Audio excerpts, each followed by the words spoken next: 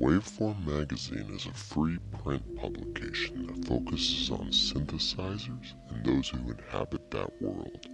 Issue number 1 is due out in April 2019 and features interviews with Suzanne Ciani, Dave Smith, Folktech, with articles written by DivKid, Abe from AI Synthesis, and more.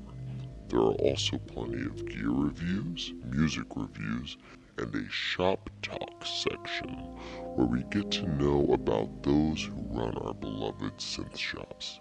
Sign up for your free subscription at www.waveformmagazine.com and follow them on Instagram. Pod Bods, welcome back to another episode of Podular Modcast. This episode is brought to you by Patchworks, which is our lovely little local synth shop here in Seattle. But if you're not in Seattle, you can help support them by going to patchworks.com and buying some synth stuff.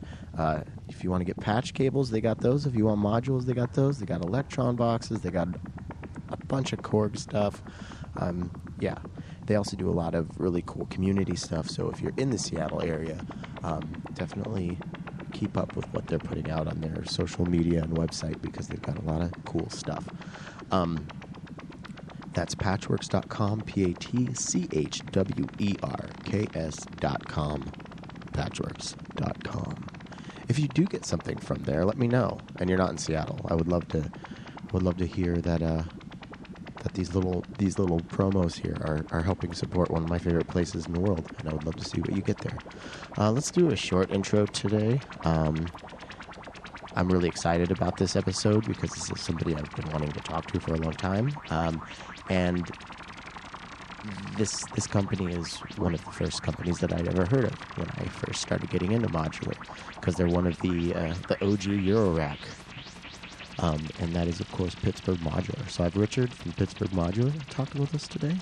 And it was kind of funny. I got my Microvolt like an hour before I started talking to Richard. And you can actually hear that thing in the background right now. I'm just sitting here messing about with it and trying to, figuring it out and having a whole lot of fun doing so. So, yeah, I'm going to stop rambling. Let's get into this episode.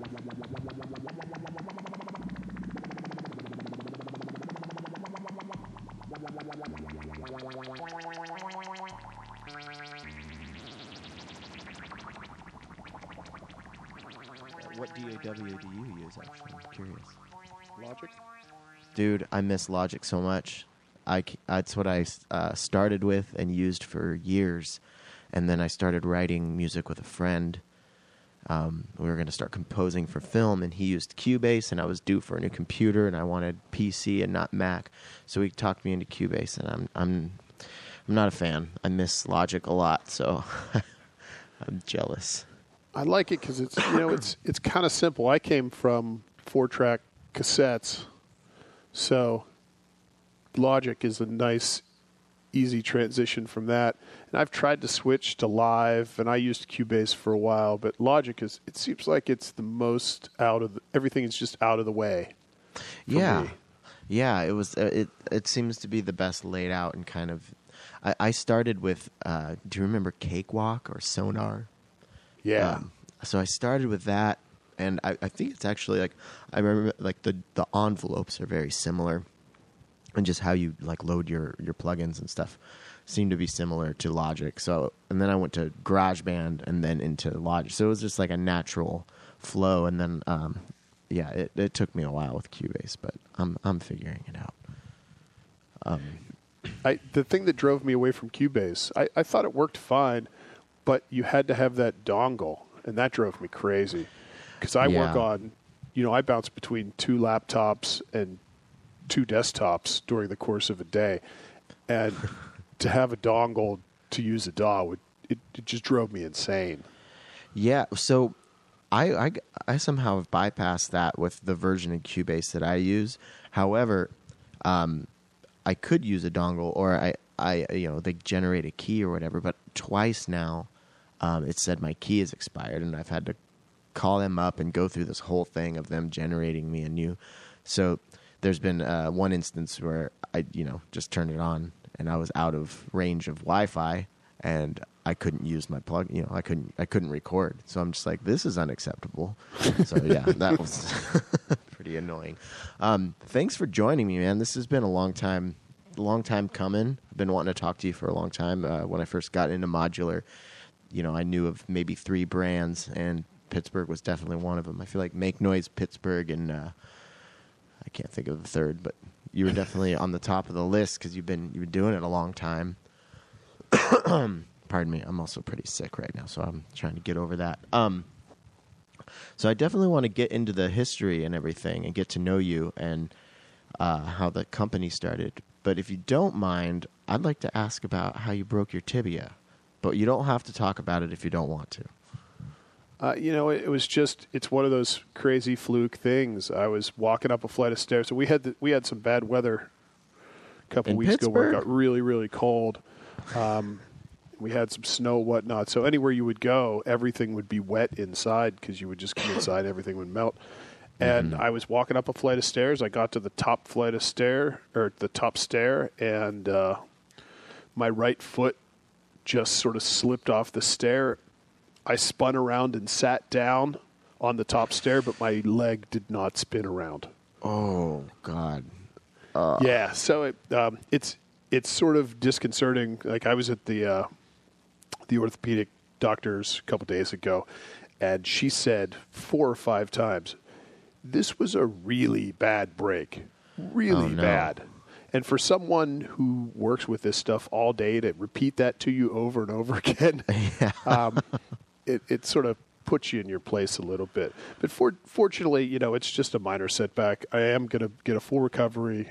It's going to take a little while, but just trying to stay positive and think about other things. It's tough to think about other things, when you can't walk. But I'm just sort of taking it as it comes. Now, for the listener, if you don't know, the tibia is your shin bone, and probably, I would say, ranking in the top 2 worst bones to break would be my guess, like as far as pain goes. That's what I hear. Yeah.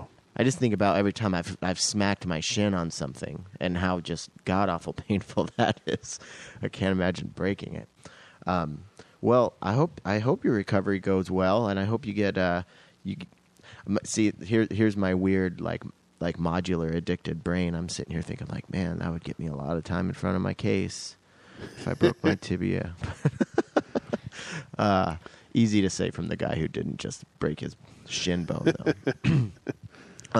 But you plan on still working on stuff. It doesn't seem like it's going to be much of a setback for professionally and whatnot. It definitely slows me down. I'm one of those type of people that I work. If I'm awake, I'm working on something, and it has been frustrating because nowadays I have about 4 good hours in me, and then I can't do it anymore because I'm either in a lot of pain or I need to rest.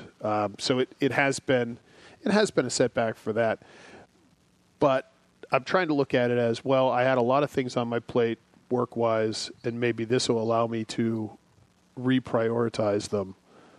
Yeah. And when I come out of this, the products will be better for it.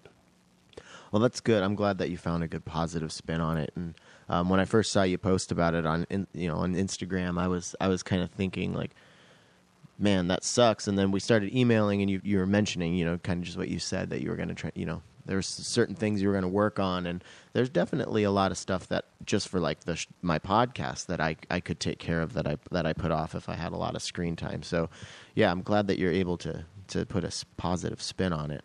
And it looks like your woodworking crew built you a pretty sweet ramp up to your front door. That was amazing. I think we have the best wood team in the business. I gave him a call and I said, hey, man, here's what happened. Is there any chance you could build a ramp for me so I could get in and out of the house with a wheelchair? And 2 days later, it was finished. Wow. And I thought it was going to be sort of some janky skateboard ramp, which is what I would have done if I had to build it. But the thing is solid. It'll last forever if I need it to. Oh, that's so great. So are you moving around in a wheelchair right now then? I am in a wheelchair, yeah. Okay. And I'm going to be in a wheelchair for at least the next 4 to 5 weeks. Jeez. Oh, Yeah. man. Well, I hope you got some good binge watching queued up, and hopefully the doctors gave you some good stuff to kind of take the edge off. Well, shit, I don't really know where to start with you, but I let's just start from the beginning. I would kind of like to know your history, maybe even pre Pittsburgh Modular. You know, like how did your are you an EE or musician? Both? How did you end up there? Well, I've always been a musician. You know, I'm one of those people that as soon as they realized that you could use anything to make music, I was making music. Mm-hmm. As soon as it really started at about high school when there was a local music shop here where you could rent 4-track cassette recorders. So we would rent a 4-track for the month and say, okay, well, we have a month, let's record an album.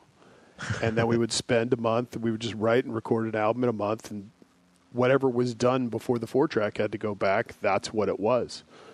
And so I had a really great core group of friends, and that was how we spent 100% of our free time. And the love of music just sort of expanded from there.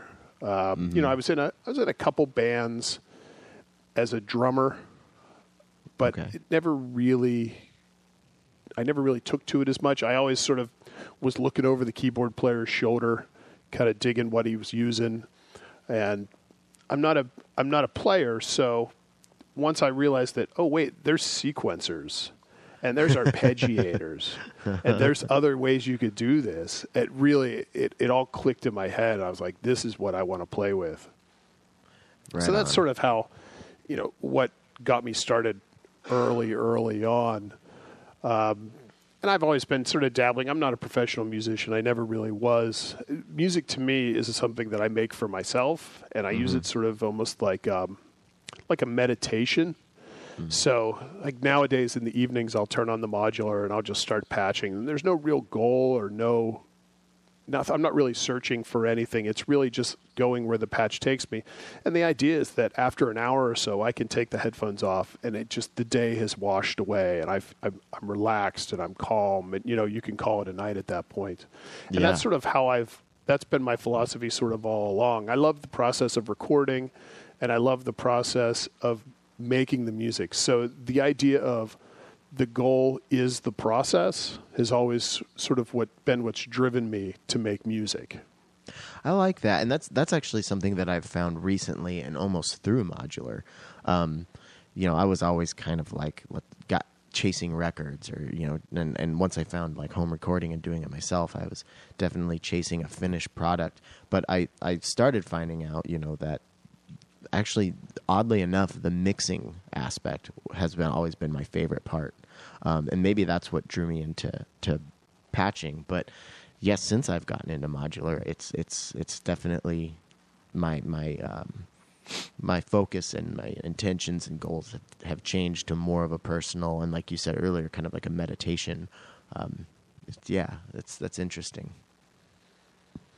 Yeah, and I don't really separate modular from synthesizers as much when I'm sort of playing around with this stuff, because really, in my mind, modular is just sort of the perfected form of the synthesizer. It's the most open, it's the most free.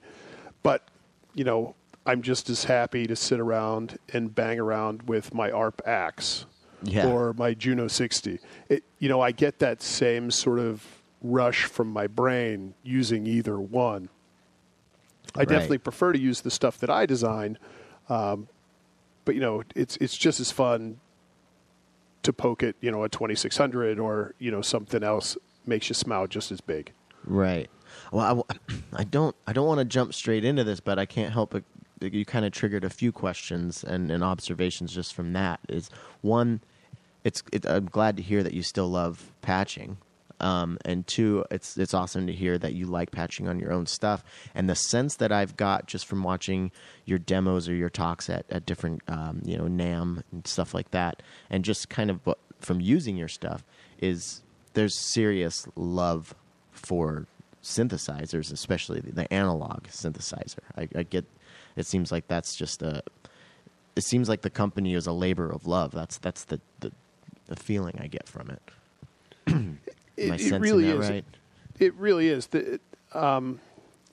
Because, I don't design this stuff myself. So it's me and Michael Johnson working on these products together. So it's really a collaboration.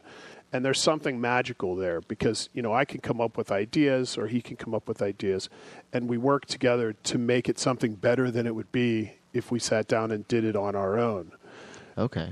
But the end goal is, you're not engineering problems out. These are musical problems, so they should have musical solutions. Anytime we're talking about something or anytime we're trying to figure something out, the solution is always what's more musical? How is the artist going to use this? How would I use this if I was performing with it? And that's how we try to approach this stuff.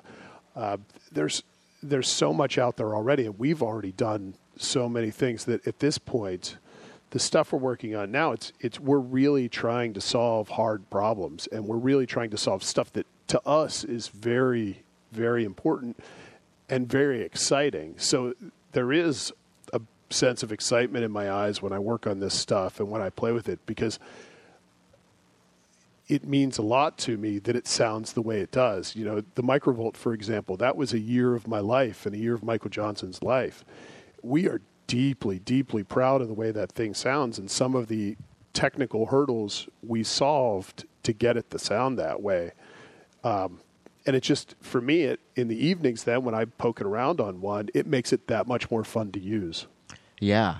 Well, so two things popped in my mind when you were laying that out, and one of them was the Microvolt, and then the other is just kind of the Lifeform series. But since you brought up the Microvolt, I'm actually sitting here staring at mine with its blue lights blinking at me. It's right in front of me, and it showed up today on the day we were going to talk. So I thought that was kind of fun and fitting.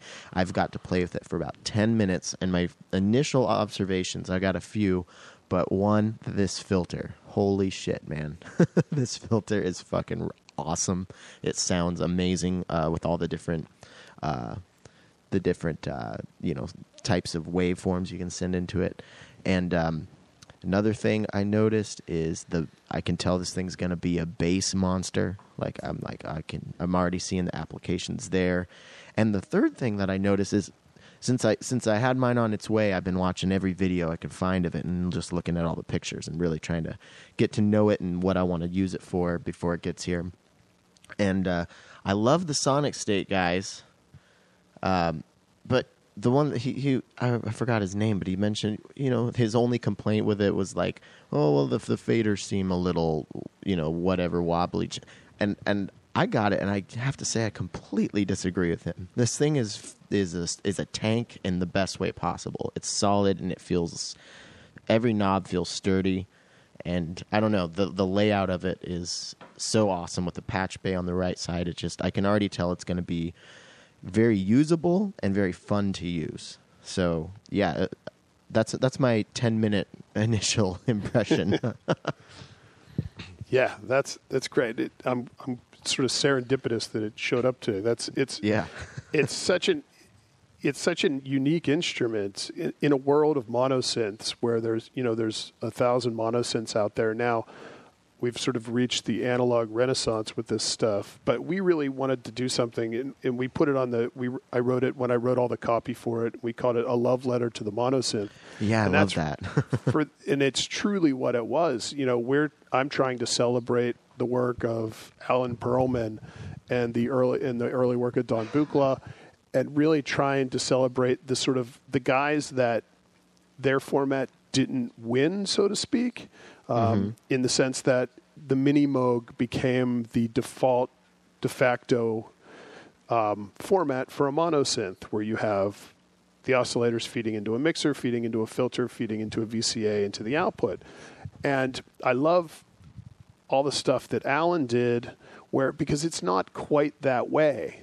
Because he was working in parallel with Moog, and his stuff just functioned a little bit different. But because of that, you approach it very differently. And you play it differently, and because of that, your music then is very different. And I love that idea. I love the idea of challenging an artist by giving them something that's just a little bit left of what they're typically used to, because it's gonna make their brain work in a different way, and hopefully that inspires them to create something that's very unique and very exciting for them.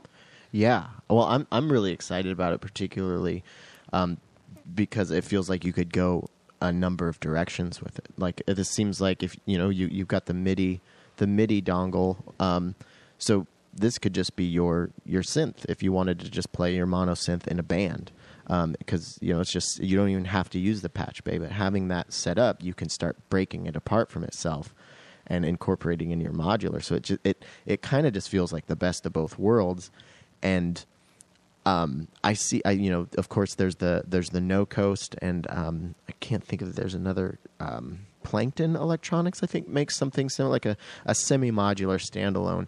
And I'm curious, like, it seems like that is going to be, for me, I see the future of modular. I see a lot more companies doing stuff like this, because the cost of entry is pretty big, and then also just the versatility. So, other than the love letter aspect of it, what was kind of the impetus for creating this as a product? Because this was the first thing that has been non-modular that you've made, correct?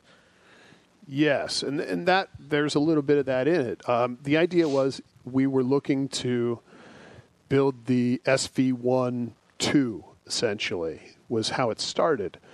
And I very quickly got frustrated with the form factor of the SV1, 48 HP synth, and I thought, well, okay, if I'm going to, and so I made it wider, and I thought, okay, it's still Eurorack, it's just wider. But as it got wider, it just seemed more and more ridiculous to put this giant wide thing in it. I said, well, you know what, if we're going to have to build a custom case for this anyway, why don't we just make it whatever size the synth wants to be? And that really opened it up. Then I got excited. I'm like, oh, okay, so this instrument is going to be the size this instrument needs to be for whatever it turns out to be.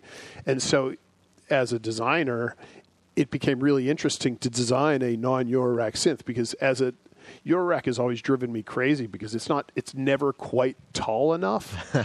If I could get another 10 millimeters or 15 millimeters, it would change my world. But so this was an opportunity to say, okay, if it can be anything it needs to be, how would I do this? And I love small little self-contained things. So I didn't want to stray too far from the size. Mm-hmm. And obviously I wanted it to be Eurorack compatible. So I knew it was going to live in that world, but once I was freed of the idea of, okay, this is going to be Eurorack, it was really fun to design a case and design an instrument that sort of had its own set of rules. Yeah. So it became just sort of an exercise in trying something that wasn't Eurorack, because we'd never done that before. Okay, that's interesting, because I was wondering if that...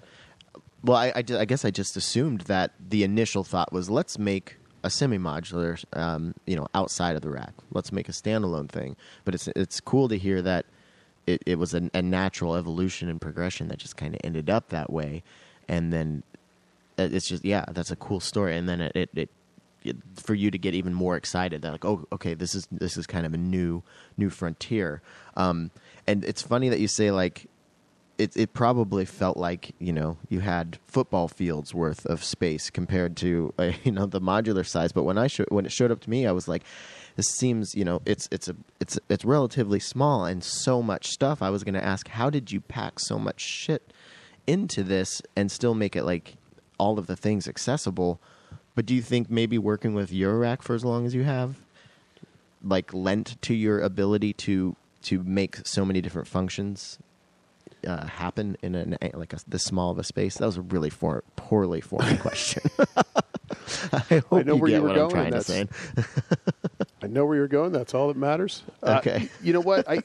Eurorack definitely informs the designs that we use, whether the Microvolt or anything. But I love that form factor. I love small little handheld things, something that can fit on a desk. Mm-hmm. So it would have never been a huge product anyway. And I like like a lot of features, and I like them to be. I like there to be an instrument that you can get it when the day you open it, you can use it and get some great sounds out of it. But then as you use it, I want it to open up and start to tell you a story. And I want it to get deeper and deeper. So I want it to be easy to use initially, but I want it, as you use it, to sort of open up and you realize, oh, wait, I can do this too. And oh, wait, I didn't know the filter had a completely different mode on there. And I want it to open up in a way that feels very natural and feels very organic. And so our products end up being dense for that reason, but hopefully they are just as fun and just as easy to use as a product that has one knob on it that says more or less. Yeah. Well, and I mean, the way this is kind of something that I thought about when I first, learned about it and thought of like, oh man, this is like, it's outside of my case, but like I'm getting a new function generator. I'm getting a new LFO. I'm getting a new envelope. I'm getting a new filter. Like I'm kind of thinking about it in that way because I'm like, I'm definitely bringing this, into my Eurorack world. So it's like when I start thinking about, oh man, I just got like, 7 new modules in this standalone thing that I can, also bring to the cabin this weekend or something. And something else that I just traveled for the first time with my my 6U104 case, and I I carried it around, and I had a couple layovers. So I'm walking, I ended up walking probably a mile carrying this thing around, and I was like, man, this thing kind of sucks to travel with. So now that I have this, I'm like, oh, I could actually patch this while on a plane. That would be super fun too. So yeah, I think I just rambled there, and I don't know where I was going with it, but if you travel with a 104 style 6U case, I always recommend you screw a guitar strap on it. Makes all the difference. Dude, that's genius. Oh fuck! I wish I would have thought of that. I've carried cases all over the world, and that once I realized, wait, I can put a guitar strap on this thing, it changes everything. That's a great idea because I was as I was carrying it through Dallas on the way home from New Orleans. New Orleans is a rough town. I definitely am still catching up on the sleep and whatnot. I was thinking, man, I just need to like fucking drill some casters into this, but I'm not going to do that to this beautiful case. But yeah, guitar strap. That's a really good idea. So I'm kind of curious to get into, unless you have some more stuff to go on the Microvolt, because I feel like I could talk about this all day, and I don't want to cut you short if you had anything else to say, but about that. No, it's a fun little instrument, and I think people have been really digging it. I hope more and more people, we're a little tiny company with no marketing budget, so the way our products sort of work is we put something out, and then very slowly people start to learn about it and hear about it, and it sort of takes off that way. So we're starting to see some more and more people hearing about it and listening to it and getting interested in it, and that's exactly what we are going for. I think it's a great instrument, and the feedback that I've got from it it always makes me smile. So that's awesome. Yeah, that's got to feel good. And I actually have one more thing to say about it to the listener. As somebody who just built kind of a small little 84 HP setup to give to my friend, who I'm like really trying to get into modular. If you've got that friend who's kind of on the fence and is a little intimidated by the whole thing, this would be such a great way to introduce a musician into modular without them getting overwhelmed. They would get used to the idea of patching, but they could also use it in a way that they're comfortable with, and it would just be a nice, transition into the Eurorack world. So think about that. You don't even have to tell them it's modular. Just say, hey, Here's a great synthesizer. And, a couple weeks later you come back and, so what do you think about the modular? And they go, what do you mean? No, that's what you've been doing. Yeah. You've been patching a modular. And then they'll go, oh, wait, that's all a modular is? I can do that. I think there's a stigma towards modular synthesizers that they're very complicated, very hard to understand, and very hard to use. And in fact, they're really not. I agree. I always sort of I have a sort of a demo patch that I'll give new users anytime we're at shows or anytime I'm talking to someone, and it's you see their eyes light up after you just 2 or 3 patch cables, and you go, that's all there is. That's all you need to do. And they go, oh, really? I don't need to use all this? No. You just use a couple things and you have a synth. And they're, oh, okay, I get it. And the Microvolt's great for that because it's sort of, it slides in there. You don't even know you're using a modular until, wait a second, I have 10 patch cables in there. I must be doing something. Yeah. Yeah. So I know I just said we were going to move on, but as we're talking about it and as I'm sitting here looking at it, I do have a few more questions. Just like, was it always the idea to get all the patch bay on the on one side and away from all the knobs? Because I will say that's genius. And then how hard is it to design something like this? I put everything on the right-hand side because I thought as a standalone, originally it was not that way. Originally it was more like the SV1 where everything is sort of integrated based on the module section. But for the Microvolt, I thought, you know what, because it's a standalone instrument, I think it'll do the instrument better if the patch bay is on the right. And you'd see the Mother 32 was out that way, and I thought, that looks pretty good. I'll try that. So as soon as we decided to make it non-Eurorack, it became, okay, we're going to put the patch bay on the right. Then you start to design it, you start to lay out the PCBs, and you realize putting the patch bay on the right is a nightmare. So I was kind of suspecting that was the case. Because you end up with these long runs, and you're fighting bleed, and it's definitely problematic. Especially there's a couple sections on the Microvolt that are extremely sensitive. And so you have to be really careful what you're running around it. And because the density of the Microvolt, there's a lot of electronics in there because it's all analog. Mm-hmm. So to pack all that in on one PCB in that case, it was the hardest thing that we'd ever done. Wow. I was wondering about that. I was like, that's a great design choice, and it couldn't have come at a low cost. So, well, I'm glad you took the time to figure it out because I feel like that's really going to, I don't know, I feel like that's a really inviting way or an inviting feature for someone like myself who's like, you know, always fighting a rat's nest of cables. I think in that form factor, it worked perfectly. We're working on something now that's back to the Eurorack format, back to the sort of SV1 48HP style format. And for that one, I abandoned the right-hand side patch bay almost immediately. Okay.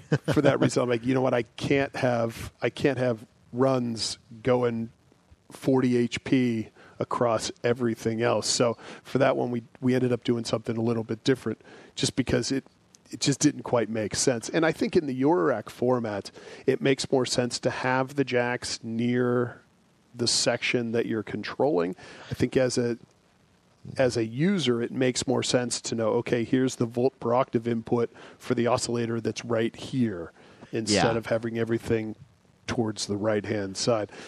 So I think that's a design decision that you make based on the artists that you think are going to be using it and how they're going to be using it. And I think for the Microvolt, we made the right decision. And I think for the stuff we're working on now, we also made a different but also correct decision. That makes a lot of sense, yeah, and the standalone versus the Eurorack. Yeah, it totally makes sense. I'm also curious, and I'm glad you didn't do this because I see a lot of people, you know, saying, something like the No Coast, which I like the No Coast, a lot actually, but people, but yeah, you can take it out and you can rack it, but I've never seen anybody do that. So, was it? Did you consider at all making could we do something where you could take it out and rack it, or were you just did you nix that idea early on? No, because we wanted to do the sort of audio signal path on the top row and the modulation on the bottom row. And as soon as you do that, you're at essentially 5U. So I guess you could take it out and rack it in a 5U system. But it was never, as soon as we decided we're not going to make this Eurorack, we really decided it was not going to be Eurorack. Okay. Right on. And I don't know what kind of metric you'd use or how you could really collect the data on this question, but have you noticed your brand kind of breaking into the non-modular community? Have you gained some new people interested in what you're doing because of it, coming from the outside of the Eurorack, maybe the more general synth world? I think so. I think Pittsburgh has always sort of been a gateway brand to modular. So it's not too far of a stretch for us to make a product that's a little bit further out from modular. You're right, that's a tough thing to sort of quantify because I don't have the metrics in front of me. All I can do is say, the feedback I've received from some of the musicians that have bought it and been kind enough to send me an email, giving me their thoughts and feelings towards it, have all been very positive. And some of them, this is their first instrument that you would consider modular. And that, I think, to me is a win because I love patching because it really opens up the instrument to doing something that a designer hadn't thought of. And that's why you put the patch bays there, because an artist should be free to create sounds that are in their head without the restrictions of what the engineer thought was interesting at the time. Mm-hmm. And so I think of products like the Microvolt less as here's a modular synthesizer and really just as here's an open synthesizer that you can create the sound you want without the restrictions of, well, you can only have a 3-position switch, so this modulation source can only go in 3 places. I'm excited to have a synth that's not just modular, but I can easily bring into that world. So yeah, I'm definitely gonna report back on that, and I'm also really excited. I noticed a lot of the demo videos, 3/4 of them were kind of just focusing on it as a synth without the patch bay. So I'm really excited to dive into that and start seeing what kind of weird shit I can do with it. But I want to kind of talk about how you started the company then. Like, so you're in bands, so you a musician, you get into synths at some point or drum machines. When does modular happen, and then how does it seems like it's a common story, like, well, there wasn't a lot of stuff and it was really expensive and the thing that I wanted didn't exist, so I just built it myself. Like, are you of that? Are you cut from that cloth, or how did it get started? Well, I was a software developer by trade. I wrote a bunch of really boring .NET code that did boring things for boring companies. And so I would do that all day long. And then I would come home in the evenings and I would open up my laptop. And I think I was using Reason or Cubase or something at the time. Mm-hmm. And I would use the software synths in drum machines and all that and, work on music in the evenings. And very slowly my mind started to think, wait a second, I'm doing the same thing at home to make music that I'm doing at work to write code. So I started calling it spreadsheet music. Right? And I started, this isn't scratching that itch for me anymore. So I pulled out a couple synths that I had sitting in the basement that I hadn't used in years that were from old bands and whatnot. And I bought a couple other synthesizers, and I bought an old Tascam reel-to-reel 8-track recorder. And I was like, you know what, there's no goal here. I'm not trying to, record a great record or anything, but I want to play with these things, and I want to enjoy them. And it really changed how I thought and felt about making music. I really deeply, deeply loved the process of using this old analog gear. And I didn't love it because it was old. I loved it because it was so hands-on. Mm-hmm. And you couldn't micromanage it. You couldn't go back and spend 4 hours editing 2 bad notes. So you were forced to sort of either live with it or redo it and make a snap decision and move on. And what I found was the process was so enjoyable that I thought, okay, I'm going to start collecting more synthesizers and more drum machines. And I saw that synthesizers.com had a program where over the course of a year you could spend them a monthly payment, and at the end of the year you would get a modular synthesizer. And I didn't really know a whole lot about modulars at that point, other than that I had a Nord modular that I thought was pretty great. So I thought, okay, well, this is cool. I'll try this. And I ended up just buying the whole year package all at once instead of waiting a year. And so it showed up, and I got it. I'm like, oh, this is great, but I really didn't understand how to patch it. You know, you stare at a Juno 60, and if you press a note, it's going to make a sound. And I understood what a filter was, and I understood what, you know, an oscillator did and all that. But as soon as you sort of explode that and take away the patch cables for the first time, and you look at it, I was amazed how little I knew, and that intrigued me so much that I just dove straight in, and I immediately fell in love with this thing. I realized, it sounded great. I loved the fact that I could make a little patch that it would just run on its own, or I could, you know, change it around. I thought it was fantastic. So as I started to do more and more research on this stuff, I thought, well, maybe I'll DIY something, you know, because there was starting to be some information on the internet about how to DIY stuff, and I'd been sort of hanging out on the Music from Outer Space website a lot, trying to learn as much as I can about this stuff. And I really very quickly realized that, well, these schematics that I'm looking at and these electrical circuits, they work in the same way as the code worked that I was doing for my job. And I thought, okay, I think I can get this. So I ended up taking a few classes here in Pittsburgh with the teacher. Michael Johnson was actually teaching the classes that I took, you know, basic, you know, how to use a soldering iron and that sort of stuff. And I built a weird sound generator from Music from Outer Space, not realizing that he was originally from Pittsburgh. So I started up a nice conversation with him, and it just sort of one thing grew into another. And I eventually DIY'd something that I thought, okay, this is an original idea that I had that solves a problem that I have in my little modular. And I said, well, I'm going to make it Eurorack because Eurorack panels are flat, and that's easier than .com panels, which had the curve on them on the sides, or the bend on the sides.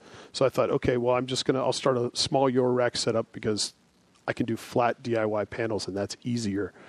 And once I had a module that I was sort of proud of and thought was interesting, I contacted Sean at Analog Haven, and I was like, hey, I got this thing. You may be interested in this. Hoping, and my goal in this is honestly, I thought if I could sell 3 things a month, I would be able to afford to buy one module from somebody else.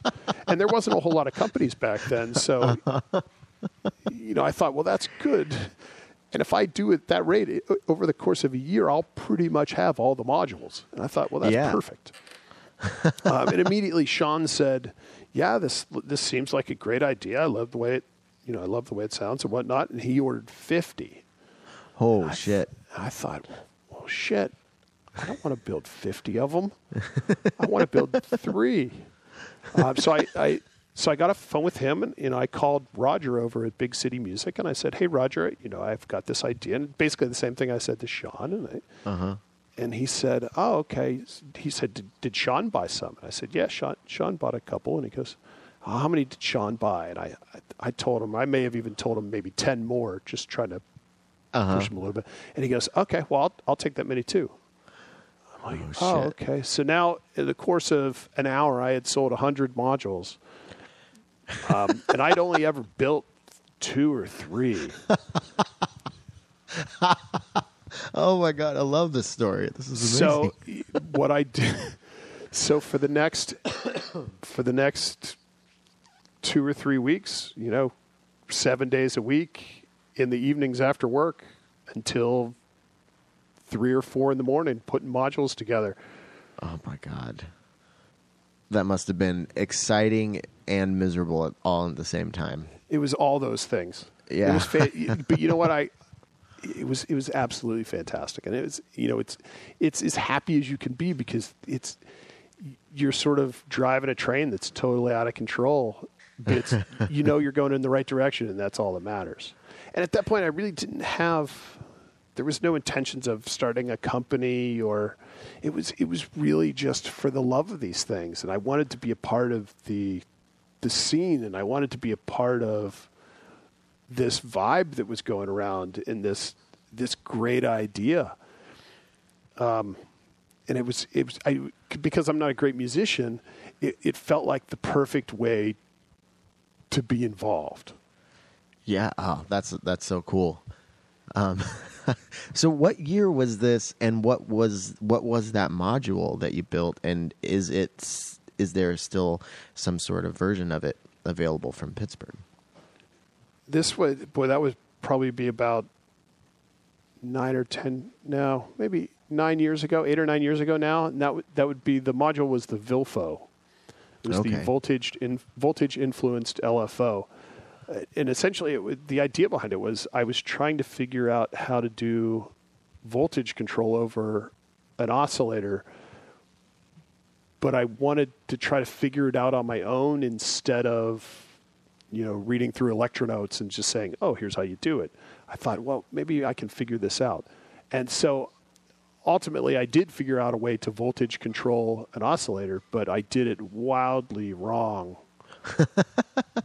And what I ended up with was something that became really unique and really interesting, sort of on its own merits. And in an LFO, it worked really well to create some sort of fluctuating modulations and some interesting patterns that you couldn't get any other way. Okay. And I think we've sold out of the Vilfo at this point. There may be one left, but we haven't really manufactured them in quite a while. Okay.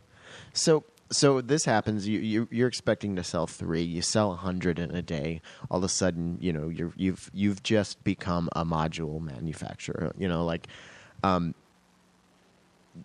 Did you then did you have more ideas on the back burner? Did you feel like you needed to think of more ideas, or was just the enthusiasm and excitement there to just kind of drive the ideas? I'm always curious where the ideas come from and how they come. At that point, I feel like I was still kind of learning what interested me in the process. So, in what about being a modular manufacturer meant to me. So there wasn't a giant backlog of products right away. It was really, okay, first of all, is this something I'm interested in doing? And if so, then there's a lot of processes that have to be figured out here to make it work. And so it was a while before we moved on to another module after the Vilfo, just trying to figure out how to do things. Okay. From a logistical standpoint. And, as a software developer, your job is more than 40 hours a week anyway. So I was stretching it pretty thin. Yeah. So there was only so much time in the day to work on this stuff. Uh-huh. Is that when you asked Mike to come on board then, or? Michael came on later. After the Vilfo, I had worked with another engineer that I had met through Muff Wiggler for a little while. And as I started to realize that relationship wasn't going to be what I was looking for, I reached out to Michael to see if he would be interested in collaborating on a couple things. And at that point, I had some really specific ideas that I wanted, hopefully, him to help me with. Michael is a great teacher, and he's extremely patient, 2 skills that I don't have at all. So he was very kind with his time and very kind to sit down and help me out to sort of flesh out these ideas. And the first thing that we worked on together was the Pittsburgh filter. It's still the same filter that we have. It's in the Microvolt, so it's the same filter now we've used for everything. It's sort of slowly evolved over the years, but the filter core and that sound that we developed 8 years ago is still there. Okay. That's cool to hear. Like you found this filter sound that you liked 8 years ago, and you're just like so pleased with it. Like it's still That's still the sound that you're going with, and I think that's a testament. I think a lot of people who are fans of your stuff definitely would probably mention your filter first. I felt like that was going somewhere. I think it's interesting that you, being a software guy, went into analog synths, because I feel like a lot of coders or web developer people are just into coding and whatnot. They end up making digital modules, but it's I don't know. I just find that fascinating that's what you did professionally, and then you went into making analog stuff. Like there's not really any digital stuff in Pittsburgh line, is there? Well, we've done a few digital modules. Early on, we worked with an engineer and licensed a few modules from him. But eventually, I realized that I am going to have to write a little bit of code. But I stopped doing code and I got into analog because I was burned out. Yeah. If I didn't ever see another editor, I would have been happy. But what I realized is after you step away from that for 3 or 4 years, you come back to it and you realize, oh, wait, I'm not making boring software to be used by a bunch of boring people in a boring room.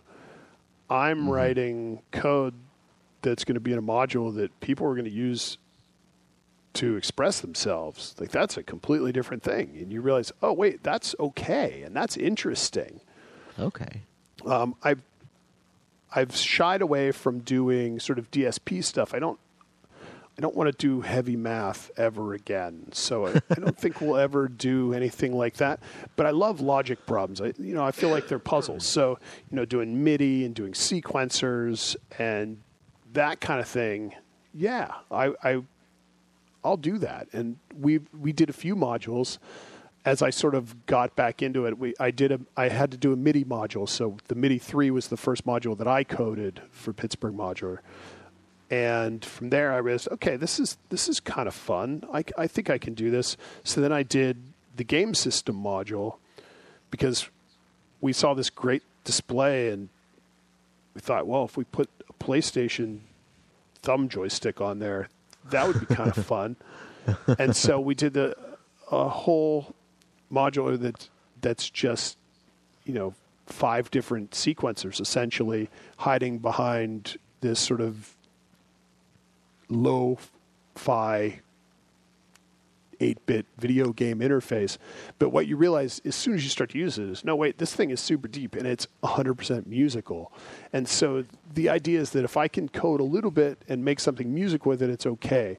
As long as it doesn't consume all my time, because I do lose interest in coding relatively quickly. Yeah. So have you? Is Pittsburgh your day job now?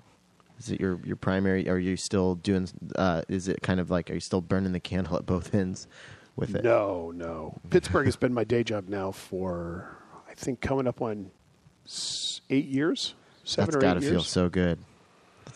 Oh man, that's amazing. Thank goodness, because I assume that I'm virtually unemployable at this point.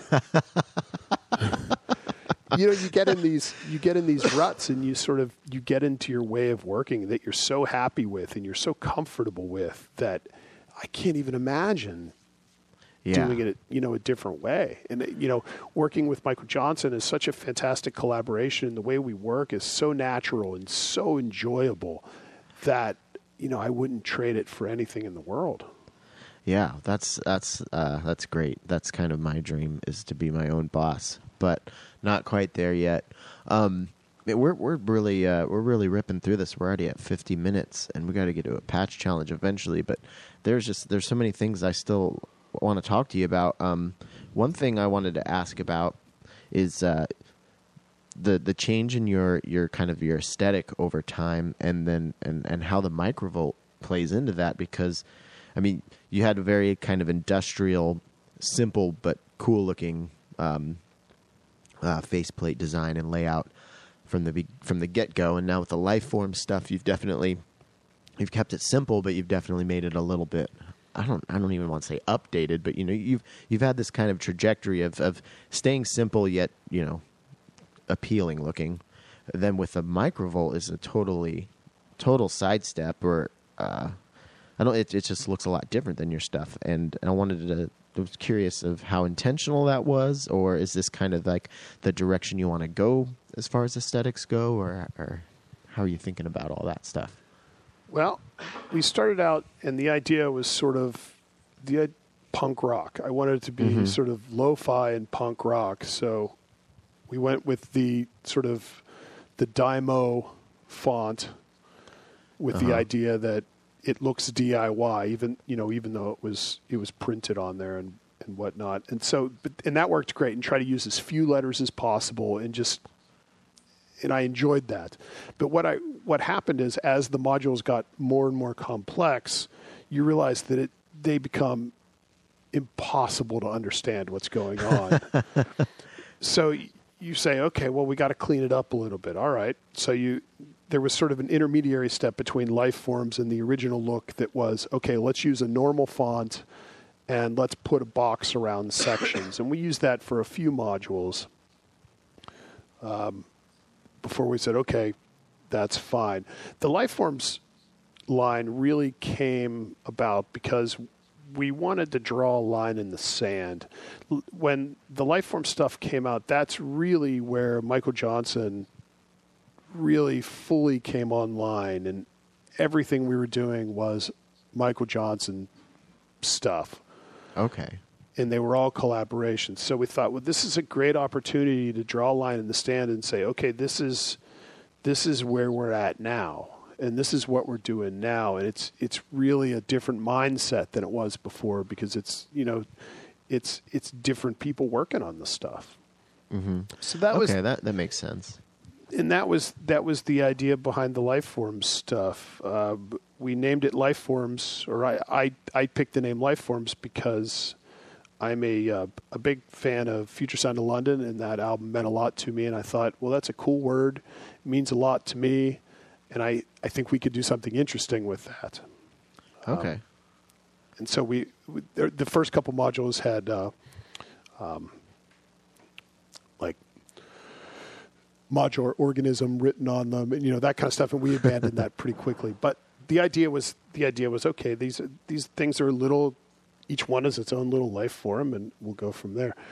So that's sort of where that stuff was with the Microvolt. Once we realized, well, this isn't going to be a Eurorack module, then there was no reason to do it in the same graphics. And actually we couldn't, because the Lifeform stuff uses a process called metal photo for the panel. So it's not actually silk screened. The artwork is sort of embedded in the aluminum.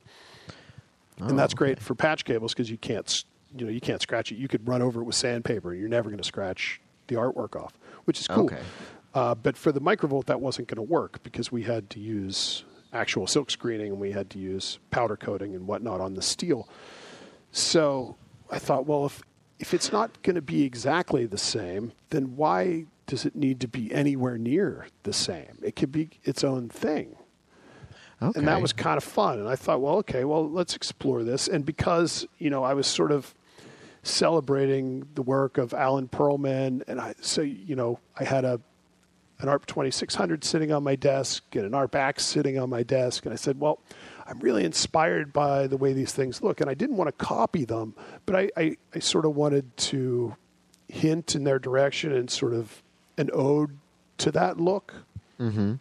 And that was really I could see that. I hadn't thought that, but now that you mention it, I can see that. So.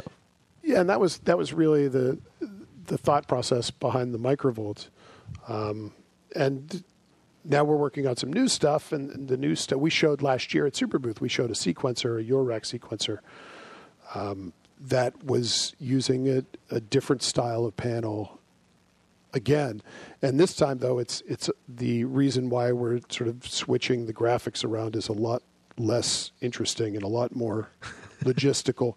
But the company that we got the metal photo from are less than reliable, so we need to so we need to move on, and because they're the company that used that process, we're saying, okay, again, because we can't do that process, instead of making the modules look close but not right, which I think would be weird, we say, let's just do something a little bit different.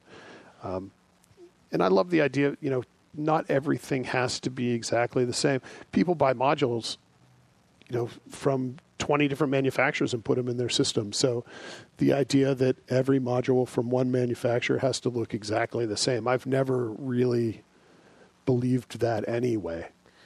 Yeah, that's a really good point. I'm sitting here staring at mine. I'm like, yeah, this is. There's nothing that matches really. I mean, a couple of the same brands, but they're not even next to each other, so it doesn't really matter.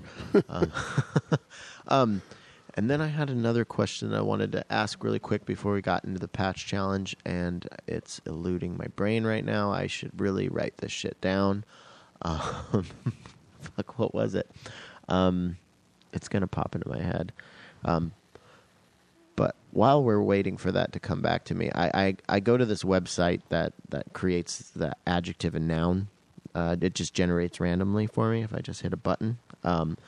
And usually it takes a few spins to get there, and I just did about 3 spins, and this came up. And I think it's I don't know, it might be a little bit of the universe maybe taking a playful jab at you, but artificial staircase. Oh boy, that hurts.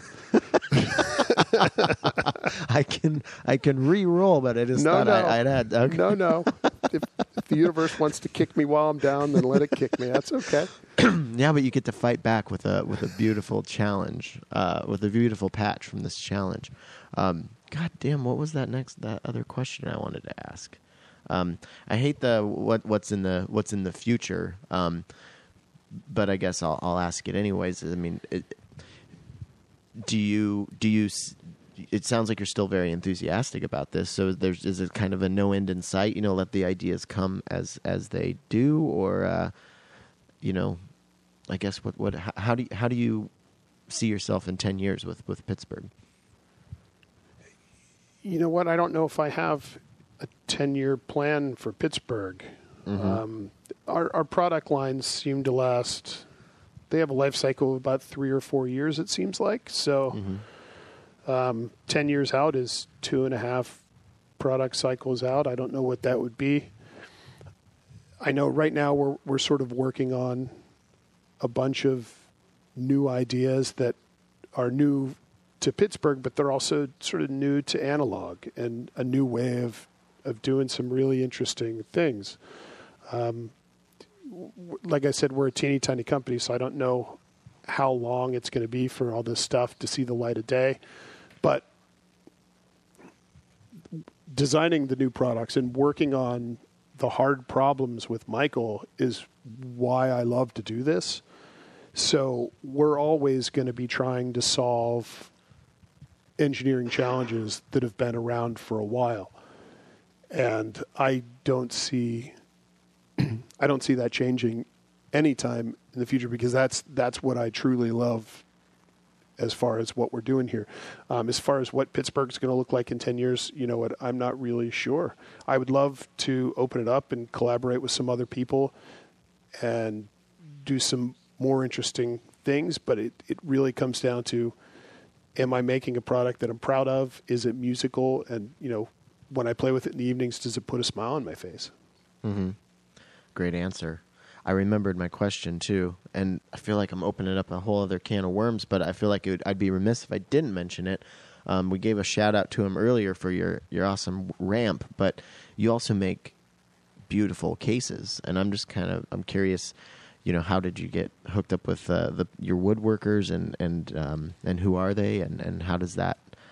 And what's that like? Are you guys in separate places when you're working, or do you kind of all have a central station you work together on, or how does that all work? We started out. Years ago we needed a case because we were going to do our first sort of system. Mm-hmm. So we needed a case. So I reached out to Steve Reitnauer of Monorocket, and he designed a little case for me, and that was great. Steve has turned into a wonderful friend over the years. And so everything sort of grew from that case. And in the first batch of Pittsburgh cases, the Move cases, Steve actually designed the woodwork for that stuff. He wasn't building them, but he did all the design work for me. After that, and we had them built by a local carpenter here in the city. After that, we found the guys that we work with now, and they still are, 2 school teachers. They do like wood shop at school. So they, their love is to do this kind of thing, and they had their own CNC machine, and it was perfect. And they are meticulous to a fault, which is exactly what you want with this stuff, because it's easy to design a Eurorack case and say, hey, here's this case I designed, and make 2 or 3 and say, okay, now we're going to sell cases. It's easy to make a couple. What it's hard to do is to make 100 a month that are exactly the same. It's almost impossible, and it took us a long time to figure that out, and a long time to find the right people that could do it. But now, because we have, the guys we have working for us and the systems we have in place now, the cases are really, really top quality, and we've put power supplies in there that are going to last for the lifetime of a system. They're not going to be. Initially, when we did our original cases, we had put power supplies in to run a bunch of analog gear, because that's what we made. Mm-hmm. And that's really, in the beginning of Eurorack, that's what was out there. But then over the course of 2 or 3 years, Eurorack completely changed, and everyone started putting small computers, several small computers in their Eurorack case, expecting that these power supplies that were designed for analog would work with all these small computers that you're filling in. It just didn't work. So we had to go back to the drawing board and say, okay, let's start over. Let's design something that's going to be bomb-proof for the next 20 years. And that's when we switched over and started doing the structure line. So the structure line is the new guys building the cases, and also the new power supplies that will last forever. Okay. And that's like that, I don't want to say, it's like almost like a grayish brown wood grain. Is that? Yeah, it's a black stain, but obviously when you stain it on the wood, it doesn't stay black. But we just call it black because it's okay. It's easier. It looks great. Way. It looks awesome. I was wondering what kind of wood that was, but I don't know anything about woodworking. And now that you mentioned that it's a stain, I feel kind of dumb. Yeah, the wood itself is cabinet grade Baltic birch. So if you would have custom cabinets built for your kitchen, it would be the same wood. Okay, cool.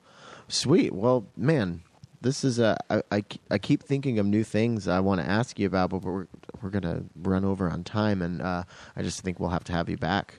But I think maybe I'll give you some time to work on your patch, and then we can see what this artificial staircase sounds like.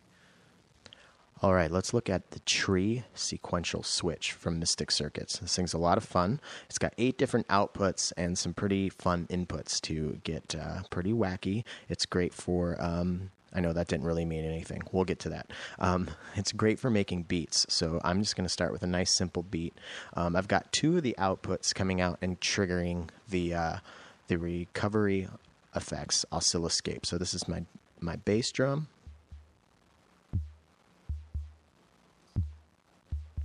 And then I've got 2 different outputs from Tree going into the trigger input of the Knit from After Later Audio. It's a Microplats clone, so let's bring that in.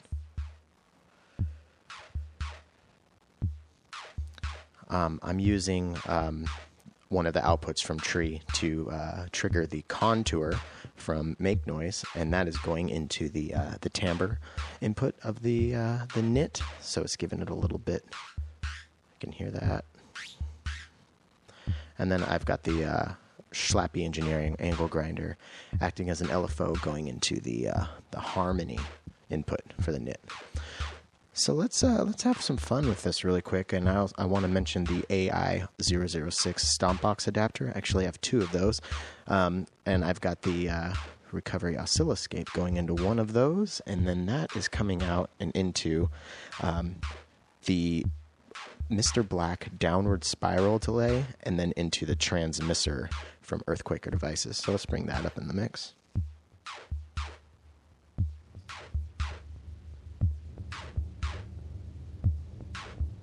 And then I've got the microplats also going into an AI 006 stomp box adapter. And I've got that going out to the Phantom Operator from Recovery Effects, which is like this self-modulating filter modulation monster. It's really cool. And then into the Afterneath from Earthquaker Devices. And then into the Mr. Black Eterna reverb.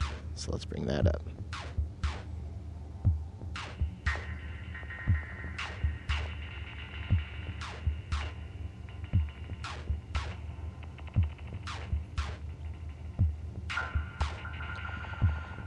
And then I've got the rings, which is being triggered by, or strummed by 2 different outputs from the tree.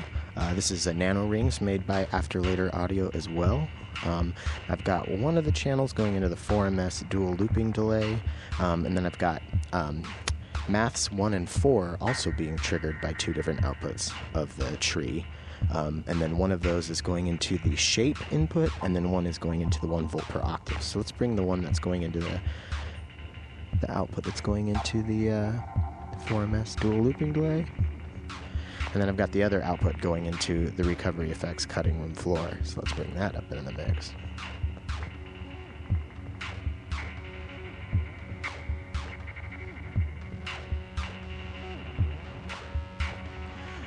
So everything in this patch is being driven by Tree, which is pretty fun. And I mentioned there is a +4, +2, and +1 input. So I'm going to take the exact same clock speed from Tempe that is feeding the initial clock of Tree, and I'm going to put that into the +4. So check out what that does.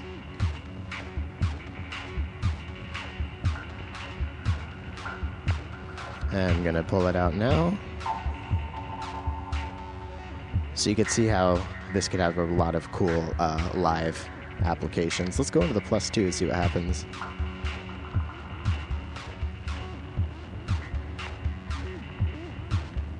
And I'll pull that out. And let's put it into the +1.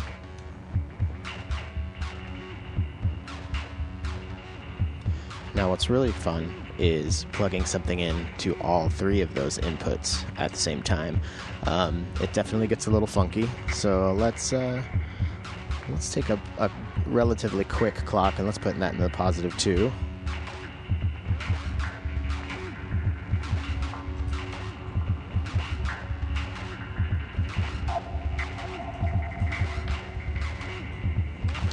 And we'll take half of that clock that we put in +2 and put it into the +4. Let's see what happens.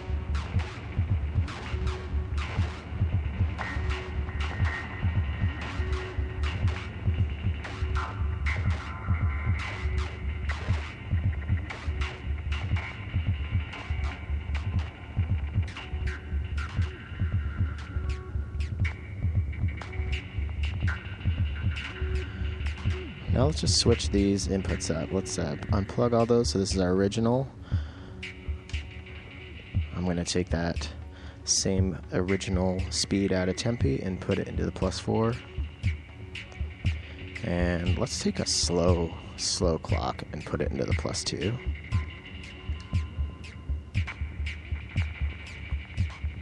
And let's take a fast clock into the +1 input.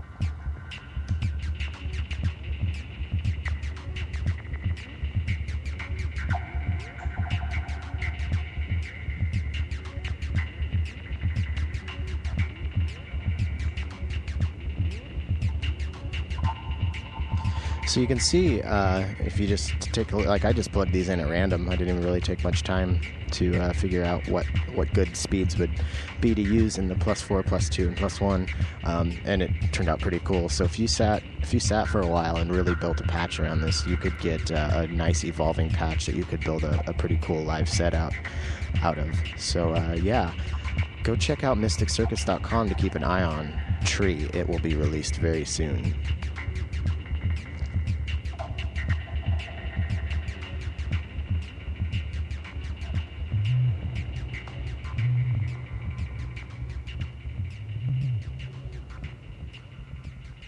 So I'm always curious to ask, what's it like patching with being prompted by random words and under a time limit?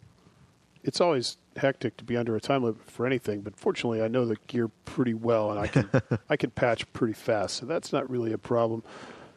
This particular patch was a little daunting because I felt like it stabbed me in the heart a little bit.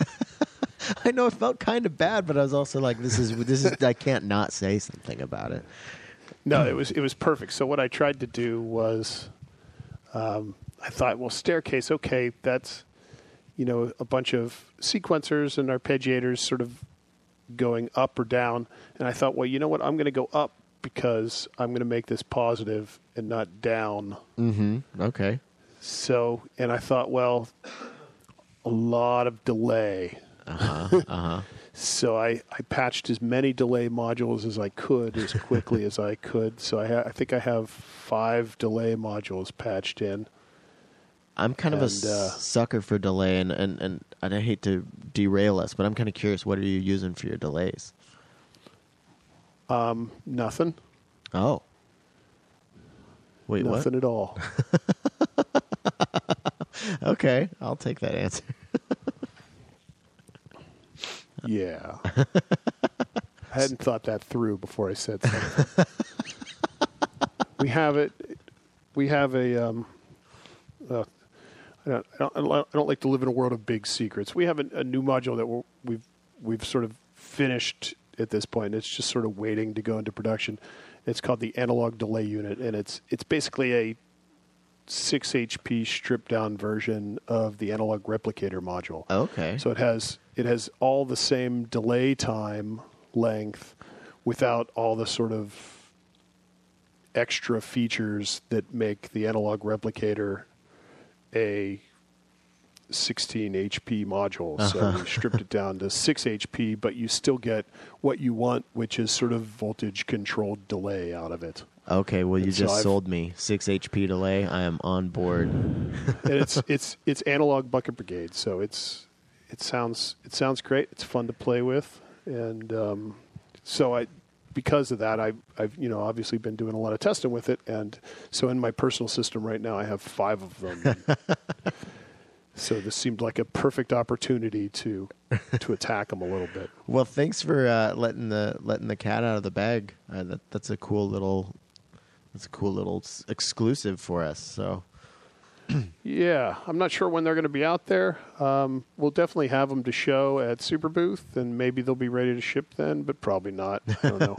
I guess that depends on when we sort of get together with WMD and get it in production. Oh, you're working with the WMD on it. Okay, cool. I'm always curious how those collaborations work. But man, that's a whole other can of worms we could open up. It really derailed us from that. So you're thinking delay because of staircase. I think that's about where we left off. Cascading delays, sequences going up. Yes. Positive. Like I made it all the way up the stairs, even though I sadly didn't. I'm laughing with you, I promise. How did artificial play in, and what were you thinking, and did you end up following that thought throughout making it? Well, the artificial I just sort of thought as synthetic, or something that was controlled but not natural. So I thought that's where really the delays came in, because delays are sort of synthetic reverb, synthetic echo. And that was the idea behind that, was I could create sort of this staircase that kind of never ends. Uh-huh. So it sort of the synthetic staircase. I focused, because of the broken leg and all, I focused more on the staircase side than I did on the synthetic side. Right on. Well, and how do you feel about it? The patch in general. I feel like it's okay. Yeah. I feel maybe I worked through a few demons. Little catharsis on the modular. Yeah. I like it. Well, man, I can't wait to hear it, and I can't thank you enough for joining me. This has been an awesome chat, and I definitely want to have you back on, because, like I said, I feel like we could have gone down a bunch of different roads, and probably could burn up another hour pretty easily. Before we get out of here, is there anything, your website, your Instagram, or any band camps or anything you want to direct people to? And is there anything that you just want to shout off the top of the Modular Mountains? I feel like Modular's doing pretty well on its own, depending on when this airs. Probably a week from Monday. Okay, then I don't have any news to share quite yet. Then I can put it off. Oh, that's okay. Okay. we definitely have a bunch of changes coming along, all for the better. Okay. And hopefully people are going to get excited about the stuff. I'm so happy that this is what I get to do for a living, is make instruments to allow people to express themselves in a way that they can't without them. That's a gift, and it makes me smile every morning when I wake up. That's so great. That's so awesome, man. And then, so is it PittsburghModular.com? It is PittsburghModular.com. Yes. Oh, cool. And then I think it's PGH Modular on Instagram or something like that. Is that right? PGH Modular on Instagram. I don't know what the other ones are. I know we have a Facebook and all that, other Twitter, but honestly, I don't know what those are. I don't. Yeah, I'm not getting much out of Facebook or Twitter. I think Instagram's the only social media. And here we go. The audience is probably just like, here he goes talking about Instagram again. I don't know. It's a great medium for this format of music making. So that's all I'll say about it. But I get a kick out of it. I like that I can throw up a 1-minute little snippet of a patch that I've been working on. Yeah. And seems to get some nice feedback from people. I think that's pretty cool. Or I can check out what people are doing with our gear in little snippets. It's a great way to sort of informally share. Yeah. That's what that's something I would love to just ask you about too, is just how cool is that to see a tag and then go see someone you don't know make, like, just stoked on a piece of gear you made and creating something and sharing it. It's got to feel so fucking good. It's awesome. Like this afternoon, I came home from work and I didn't feel good. My leg hurt, and I was in a bummer mood because of that. And so I put my leg up. I opened my computer. I went to Matrix Synth, and right on the front page, someone had uploaded a video that they had made using a Microvolt and an SV1. Oh, and nice. I listened to the whole. I listened to it 2 or 3 times. So this is awesome. This dude spent a lot of time doing this, and he's clearly enjoying this, and it sounds cool, and it made me smile. So that it changed my day. That's so cool. Well, hopefully, listener, I'm always encouraging you guys to try your own version of this week's patch challenge. So if you're out there and you have some Pittsburgh gear, and you wanna try your artificial staircase, make sure to tag us both and let us check out what you're doing. And broken leg optional, absolutely optional. Yeah, I wouldn't advise it, especially not the tibia. No. Right on. I again can't thank you enough, and I hope we can talk again soon. I look forward to it. It was fun. All right, here is Artificial Staircase by Richard Nickel.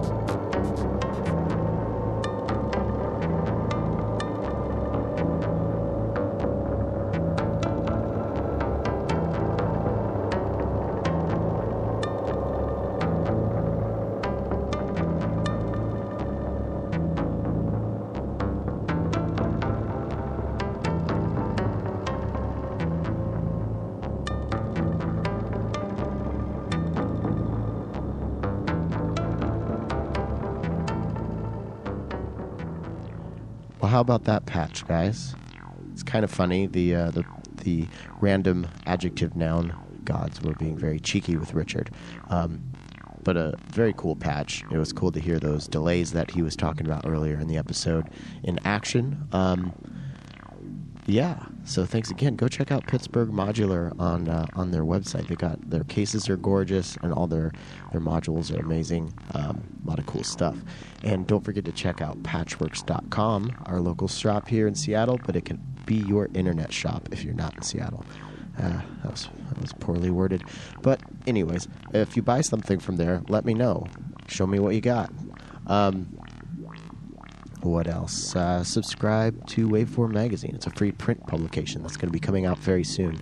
I'll be talking to Ellison from that pretty soon, and some big PodMod news around that as well. So, yeah. Stay with me. Cool stuff's happening. Until next week.